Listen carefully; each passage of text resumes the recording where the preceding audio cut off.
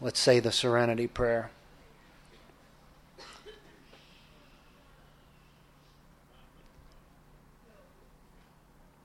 God, grant me the serenity to accept the things I cannot change, the courage to change the things I can, and the wisdom to know the difference. Thank you. I give you our good friend, Don P.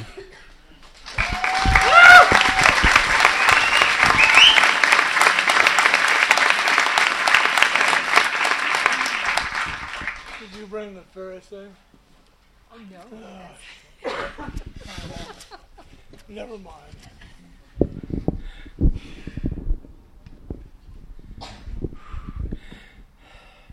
My name is Don and I'm an alcoholic.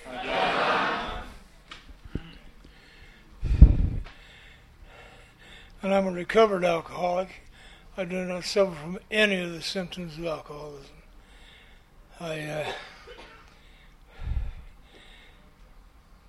The main one, of course, being the physical allergy to alcohol that causes me to want another drink as soon as I take one. Well, I don't drink, so I don't worry about that one. The other is the mental obsession that causes me to take that drink whether I want to or not. And God has been very kind to me. I don't see alcohol. It has to be drawn to my attention, which makes me extremely vulnerable. Maybe if I talk this way it'd be better. Indulge me, please. I'm working on part of a lung.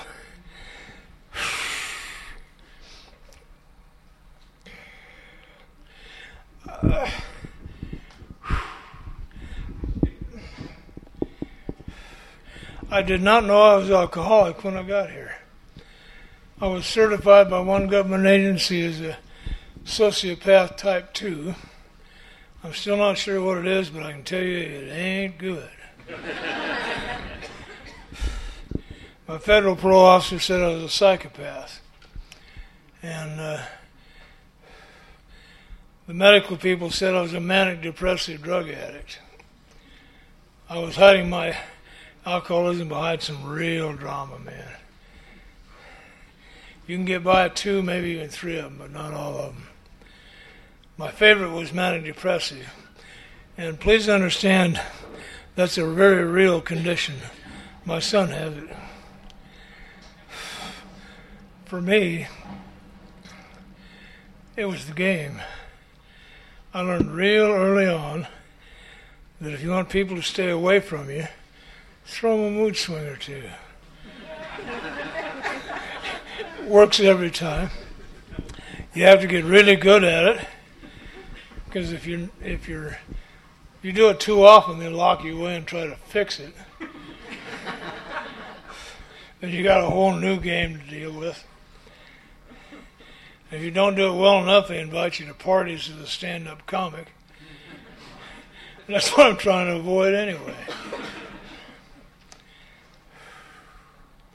God uses what's at hand.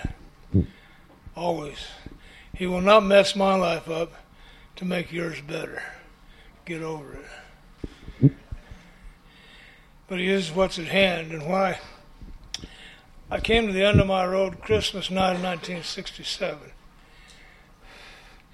The end of the road was very simple. I spent a week doing the most thorough inventory I've ever done in my life. Meaning it was honest. I looked at who I was and realized I had become completely useless.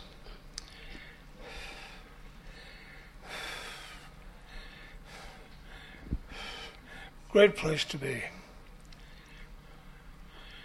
Doesn't feel good. And if you're in AA so you can feel better, go somewhere else.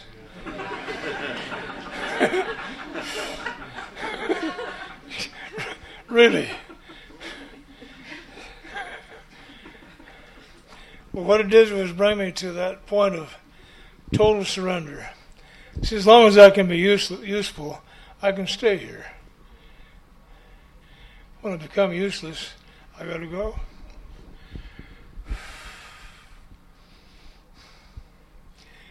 Had two little boys that had been on the road with me. A little emotional, pardon me. For 4.5 years, they went through the different arrests. Oh, I got that. I need some water. They went through everything with me. And they'd have been much better off in a foster home, and I knew it.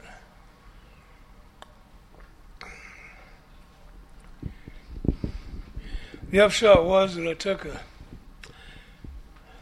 2-month supply of methamphetamine hydrochloride, good stuff, right out of the drugstore, and shot it up my arm, drank everything in the house, and lay down and died. What a bitch it was in the morning. Oh. I woke up, and what I woke up to was a simple thing.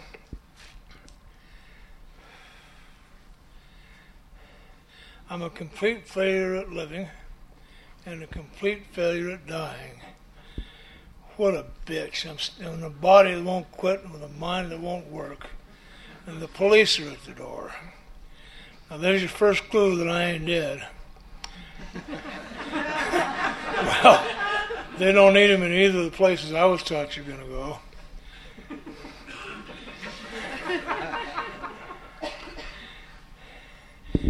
And I couldn't have verbalized it then, but the attitude was very simple. My being was, I'm willing to go anywhere anyone says, do anything anyone says, if I don't have to be him anymore.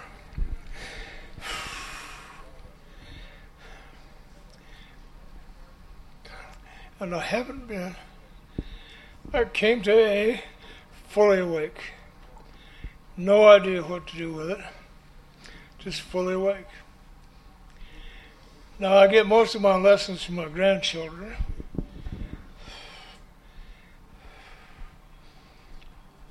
And I was thinking the other day, my little granddaughter Gianna, when the babies are restless, they give them to me. Because I know what to do with babies. Lay them on your chest and hum. Pretty soon they go to sleep.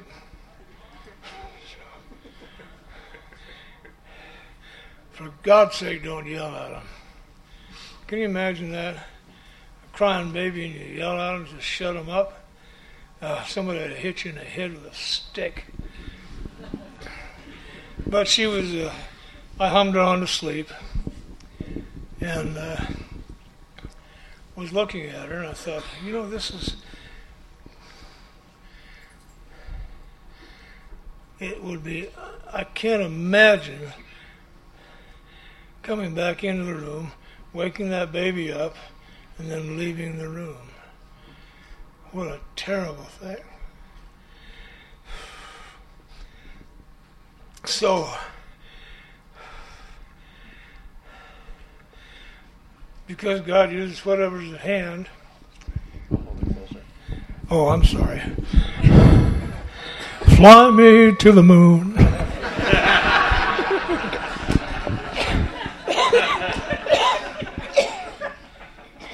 They had 9 charges on me, and the first one called for 3 years to life in the penitentiary. I've been in 3 of them, which doesn't mean anything because that's not the deal. Better? Well, you missed all the good stuff. Sorry.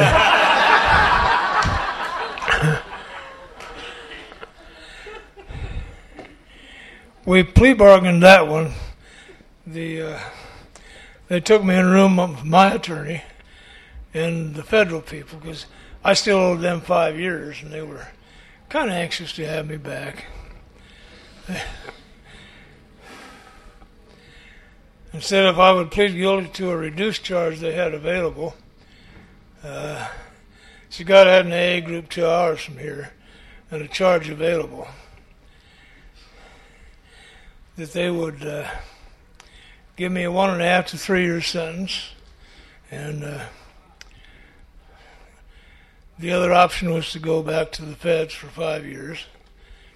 And I'm not stupid. So I took the deal. Now, the federal officer that negotiated this changed his mind at the last minute. He'd been in touch with the hospital, and on paper, I'm untreatable. Sociopath doesn't know the difference between right and wrong. How are you going to help him? Or a psychopath. A sociopath does. They just don't give a damn. And I'm both. So they said, just lock him up so he didn't hurt anybody else. And so they did the deal for me. I was really worried about my Social Security because what they did was let me plead to guilty on a charge. I'm the only one in the state that ever pled that way, and which I find interesting.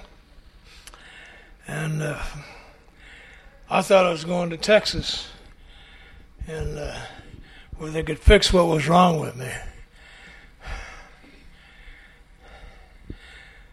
So in 5 days, I'm supposed to be in a federal hospital in Fort Worth, Texas,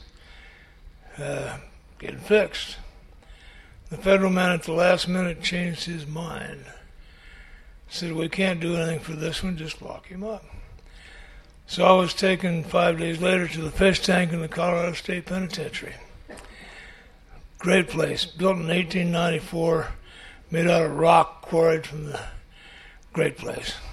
Fish tank, you don't know, that's where they spend 4 to 6 weeks teaching you how to live in this community, because if you don't learn that quick, you're in trouble.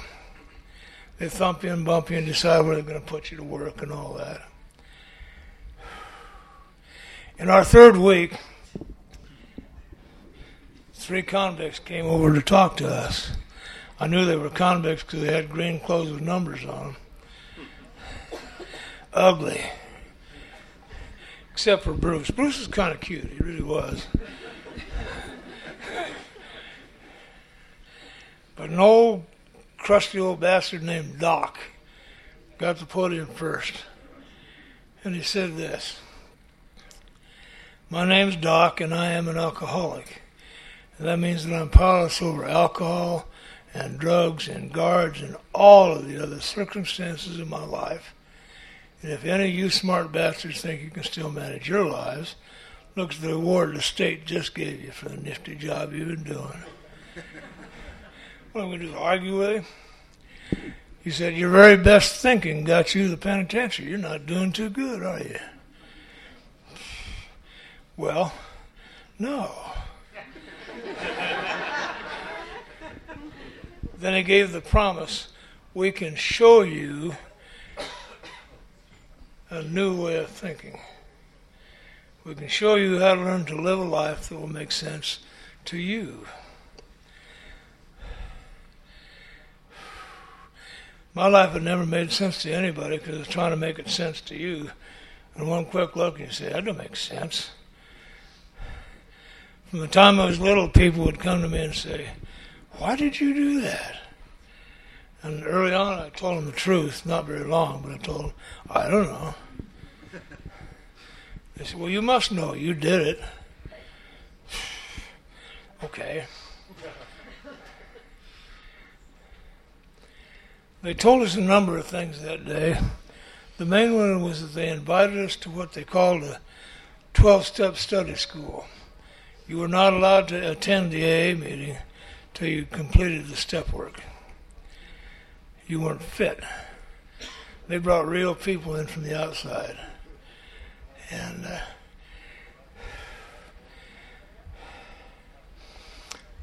my cell partner and I, Jim, didn't have a hell of a lot to do anyway, so and Jim was one of those guys that one of the first emotions that returned to me was compassion. I didn't know what it was, but I knew that I knew why I was there. Jim didn't know. He had done what you and I have all been terrified of. In a car, drunk, in a blackout, he killed people. So what the hell, let's go. I'd been to NA in the federal penitentiary and didn't hurt a damn thing because I'm not a drug addict. I too loved speed. When treatment came out with that drug of choice, that's mine. The drug I don't have any choice over at all is alcohol. So I'm very blessed because when I got here, the entire focus of the AA was recovery from alcoholism, which, if you think about it, brings about sobriety all by itself. Unfortunately, I'm a little concerned about AA today.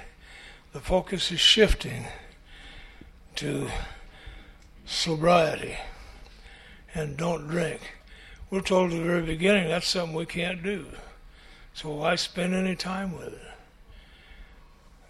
Techniques and styles and charts and graphs and questionnaires and, oh, God help us. But I was spiritually awake, which meant I began to see things spiritually. One of the mistakes I had made most of my life is that I thought I was a human being trying to have a spiritual experience. And I had lots of them. I'm a spiritual being having a human experience. And boy, does that free you up. Bring it on. I'm not going to outlive it anyway. So bring it on. But the three guys that were working with me, there were three of them. Bruce and Phil and Roy.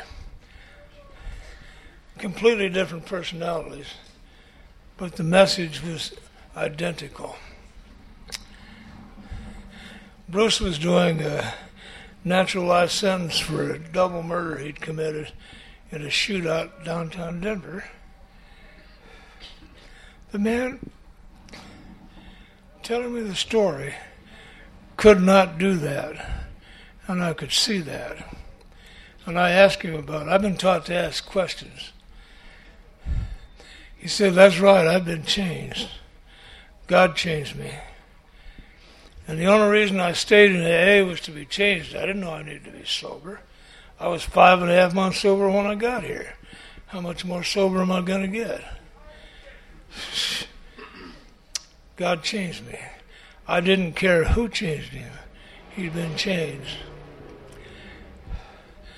Roy was I smuggled some stuff across the border using my kids it's a terrible story, but y'all have one as my cover. And the guy that hired me for the job turned us all in. So, when you play with snakes, you get bit.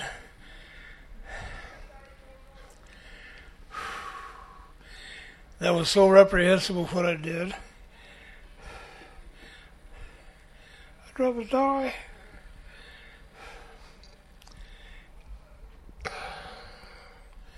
Now, I understand the kids now are on the road for 4.5 years, and everybody has an ace in the hole. You got one? Mother, father, aunt, uncle, friend. Crash on my couch for a few days, rest up, fatten up, and then my dad was our ace in the hole. He had a carriage house, and the kids and I lived in it, and I'd just come off a hard road trip. And we were sitting there, and I decided it's time for me to put my life back together. Because all I've ever wanted to be was a good father and a good son. So I'm busy putting my life back together. And Albert called from Albuquerque. Said, we got a problem. We got 30 kilos of really good grass up as far as Juarez. And our driver got arrested on a traffic charge. And it's laying in a motel. We need somebody to bring it across. Will you do it? Well, I'm trying to get my life together, so I said, of course.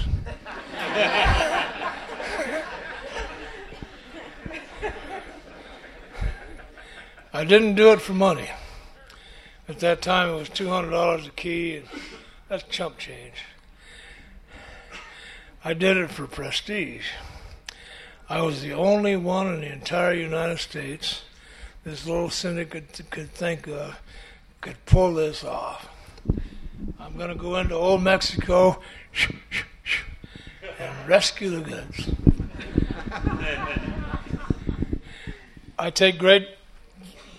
get tickled because you know who the president of Mexico is now? A man named Fox. That's Zorro. Zorro's finally running the show. Anyway.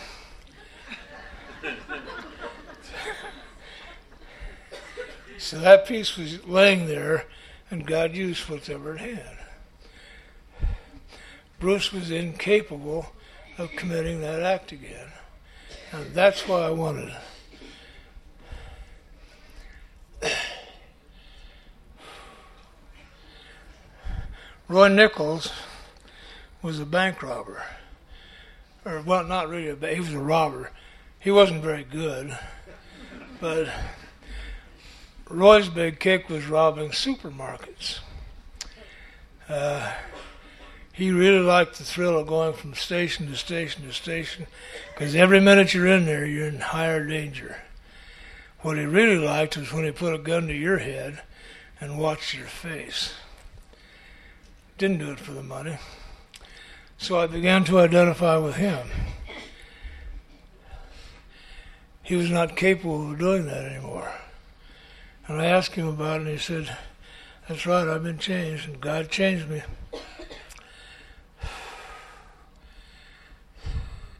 They didn't say AA changed me. They didn't say my sponsor changed me. They didn't even say the big book changed me. God changed me. Now, Roy was an interesting case because by the way, we went through the 12-step study school in 5 weeks. In the 6th week, I was given a new group. And with my sponsor's help, it was now my turn. And every now and then, Roy would get pissed at the group. Do you ever get pissed at your group? Just couldn't stand it anymore. And he'd disappear for 2 or 3 weeks. And went back to cell house 7 and hid out. And of course, when he came out, I said, "What have you been doing?" He said, "Well, I was completely off base and I've been writing inventory so I can get clear. Now I can come back." Phil Gutierrez, God, I love Phil.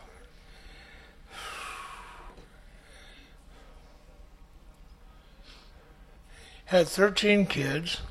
Obviously wasn't drunk all the time, but Phil was a very dangerous human being. He came from Guam when he was 17 because they couldn't handle him anymore, and he had family here, so they sent him here. And a few years later, they wanted to send him back to Guam, and Guam wouldn't take him, so they put him in our penitentiary. Because it seems the last time he got drunk, he threw 3 people out of a 3-story window. Now, I lived in cell B4, 9 right, meaning B block, 4-story up, 9 still down on the right side. And this is a guy who throws people out of windows. And he came to me one day with a smile on his face. Now, I don't know if you've seen Oriental's smile, but this is the captain of the pirate ship. He said, "I've been thinking. I've been here 7 years, and you're the first person I sponsored. You will stay sober." As you wish. Phil taught me about love. Starts right there. Touch. Which has rescued a penitentiary. But nobody ever questioned Phil's touching or his love.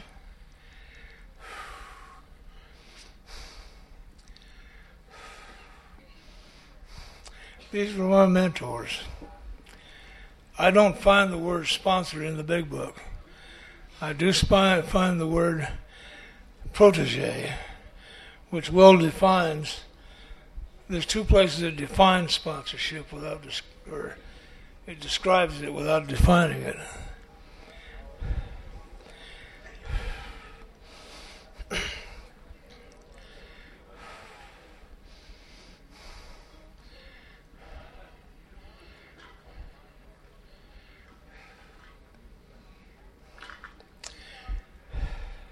If you're serious about this, it says we suggest you find somebody who can show you precisely how they recovered.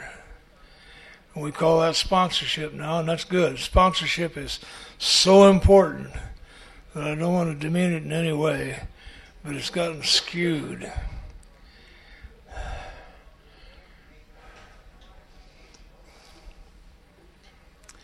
Sponsorship is the act of taking someone through a proven process that will awaken them to the spirit within.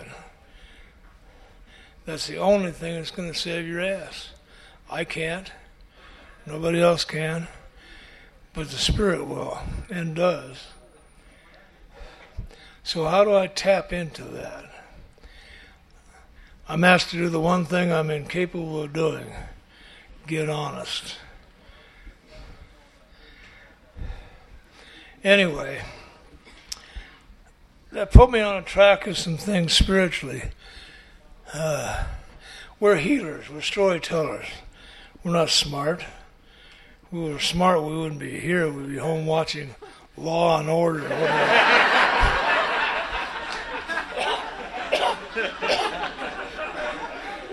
I don't even know what it is, but it doesn't sound nice to me. I like to watch Abbott and Costello. So I look at the great healers.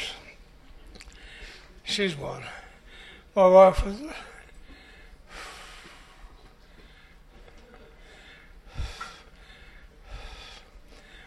a nurse in a research unit where many of her babies died. So I watched her. She'd pick those babies up and pat them. That's all she did. And say, you're in the right place. You're going to be all right. That's what we're supposed to do when the new people come in. You know, we take them by the hand, we touch them. Then I looked at the great master, and what was it he actually did? Well, he was kind of a traveler. Spent a lot of time on donkeys and on dirt roads. And he'd come upon some guy who was crippled, blind, had running sores, and sitting by the side of the road dying. Now this guy thought he was alone because he was crippled and blind and had running sores. The master knew better. He was crippled and blind and had running sores because he thought he was alone. So the first thing the master did was say, you cannot be alone once that happens. You don't have to like it, but you're no longer alone. Then he'd give him this. You don't have to do this anymore, you know. Sound a little familiar? And because he had the understanding that I am you and you are me, then he would say to them, would you like to get up? Not everybody wants to get up. And if the man said, well, yeah, he'd say, all right, now be real still because I'm going to give you the magic. Get up.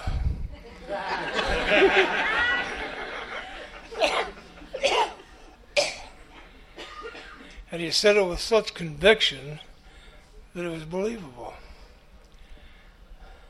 Blew the lies right out the window.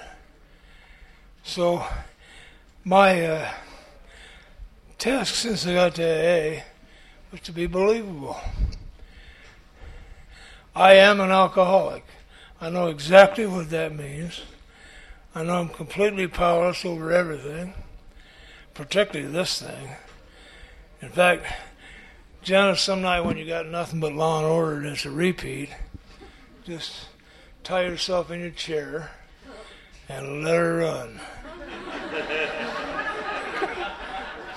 Make sure you're tied down tight.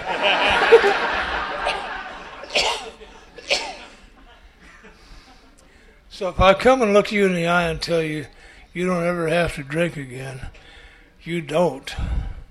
And I can say that with certainty because I haven't. And I'm incapable of not drinking. But I haven't.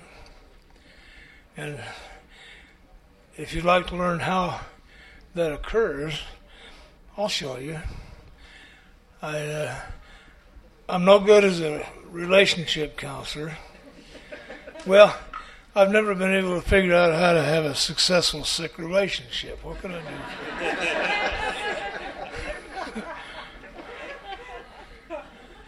We didn't spend a whole hell of a lot of time worrying about not drinking and sobriety. We just didn't. We spent most of our time not learning new stuff, but getting rid of the old stuff. So it isn't in the way. You got a busy mind? Shut it off. The only way I know to deal with issues is to create brand new issues. I'm tired. So I'm no good at that. If you come to me and ask me as your sponsor, which job should I take? First one that's going to give you money, for God's sake. You're never going to be CEO of General Motors, but you might make a good dishwasher, I don't know. Just take the damn job. Early on, Bruce said, are you tired of getting busted? Quit going where there's cops. Oh.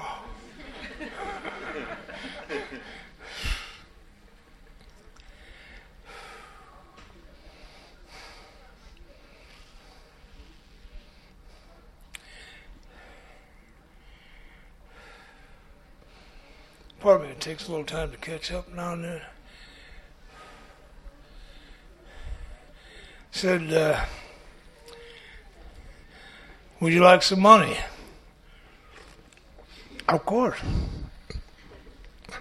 Get a job. And once you've got it, you might even think about showing up for it now and then. And while you're there, you might want to do some work. And at the end of a prescribed period that they decide, they'll just give you money.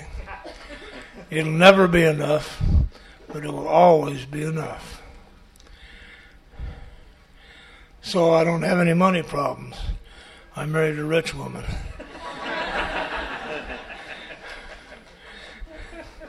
Yeah. Rich beyond belief.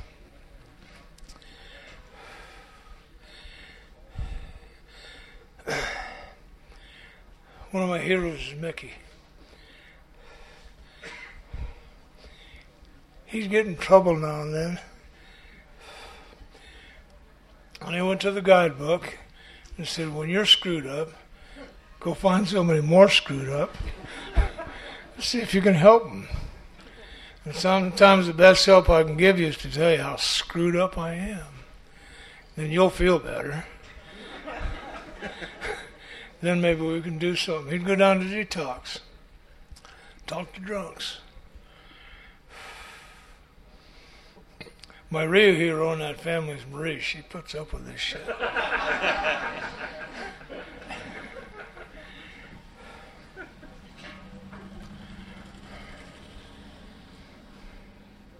One last thing, then I want to turn it over to my two dear friends. God uses what's at hand. And you taught me absolute honesty is absolute. What does absolute mean? It means absolute.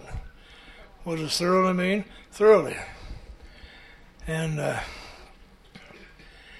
so when I came out, I was supposed to go back to Texas, and the same parole officer changed his mind. I went to the federal judge and said, he's been in AA for a year and a half. Let's put him on the street and watch him for 6 days. We'll know whether he's going to make it. So they did. Now, it was a Memorial Day weekend. I had $17 in that suit they gave you with the flashing sign on the back that said, just out.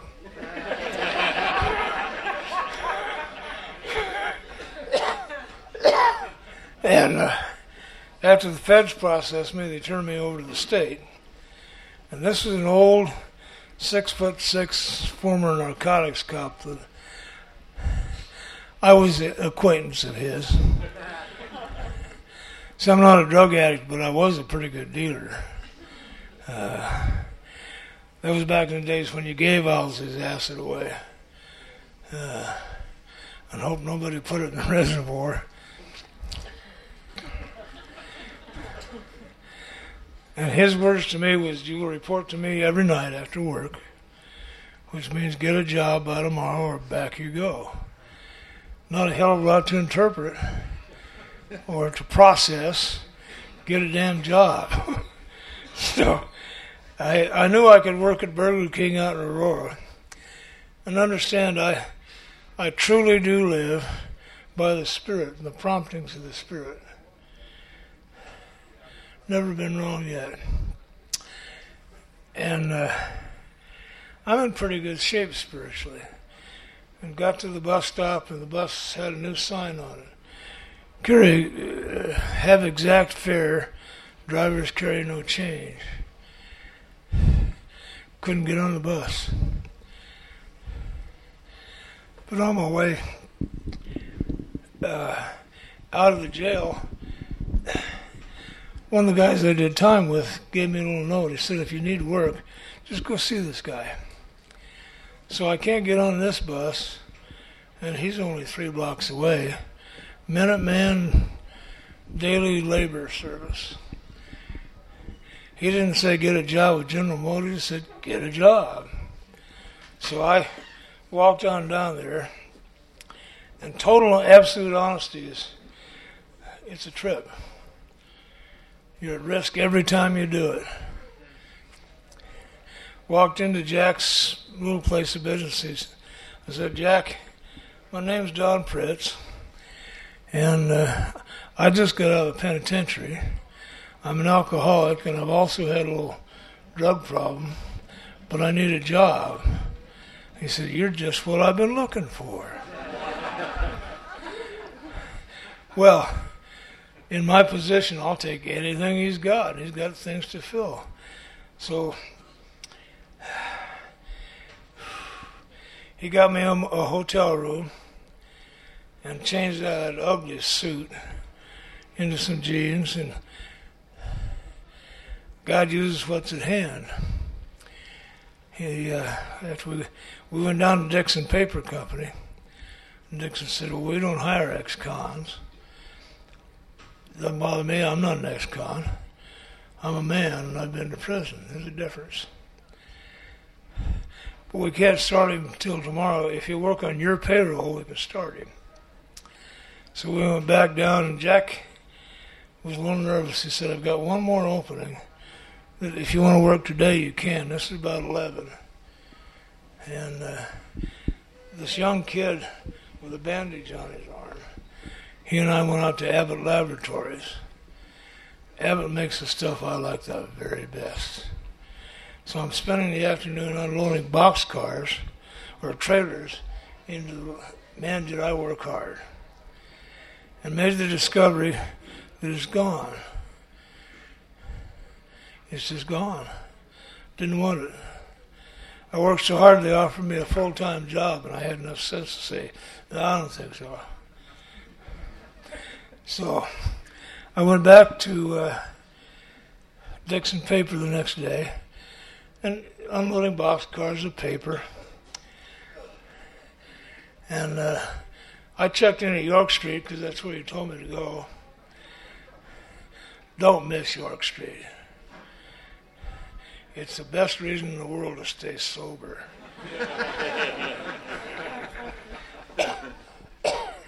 So I was able to kind of help some of the other guys get some job. And a guy named Al, who was about 6 weeks sober,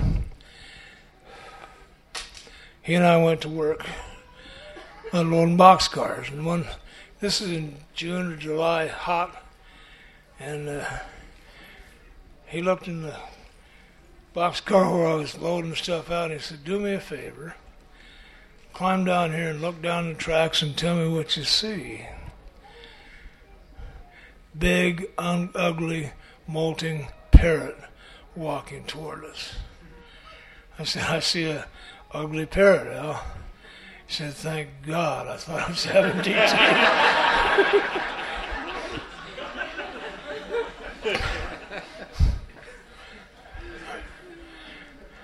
He said, "You know we got to catch it, because we're going to tell this story at York Street, and if we don't have the bird."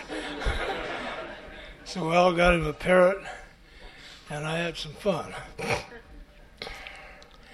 A couple months later, they called me in and offered me a job on the docks working for them. Apparently they hire men who've been to prison.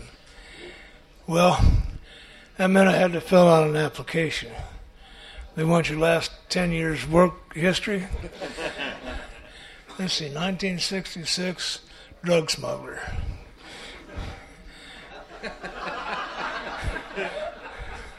So, well, that's what I did for a living. And they never read them anyway. They just went ahead and hired me. And a couple months after that, the dispatcher called me in. And he had my application in his hand and a funny look on his face. He said, "Did you really do that?" I said, "Yeah, Ed, I did." He said, "Did you get it across?" I said, "Yeah, I did." He said, "Well, I've been thinking. We have this little delivery truck that delivers paper to the print houses in downtown Denver, then goes out east on Colfax and delivers sacks. It seems to me you have the necessary skills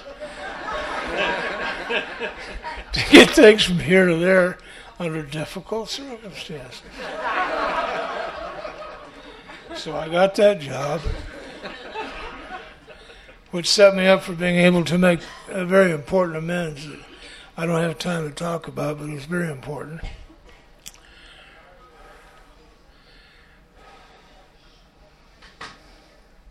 A real job, driving a truck.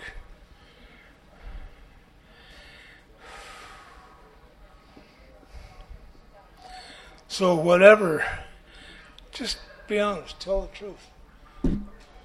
Let God decide where the cards are going to fall.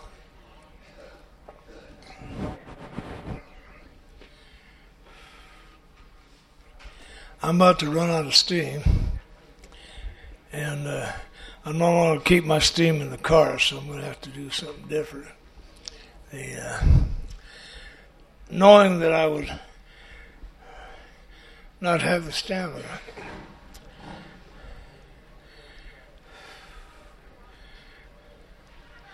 and knowing also that, well, you're all lovely, love me and brought me here for that. I'm only the messenger.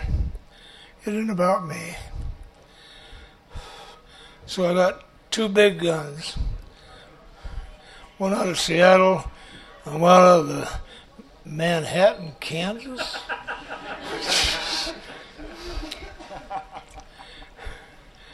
And know this.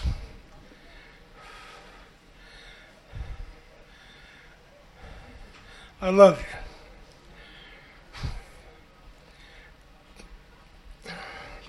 And one of my old mentors described that for me. Love is the active concern for the welfare and the growth of that which you love. So I love you. I know, scary.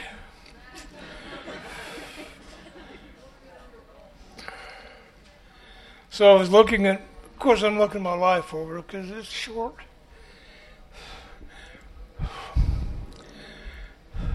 What's my legacy? because of the presence of God and whatever He's given me, I've been able to open a lot of people up where they could love me. That means they're now open to love. Let me go.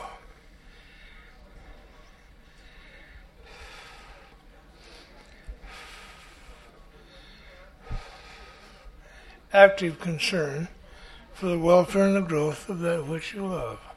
So it is. Oh, West Parrish. God, he was ugly. Man. So, this lunatic showed up in my life 14 years sober, going stark raving mad because he'd been in AA too long. And had no clue as to what that meant. And I watched him wake up. And I would like you to hear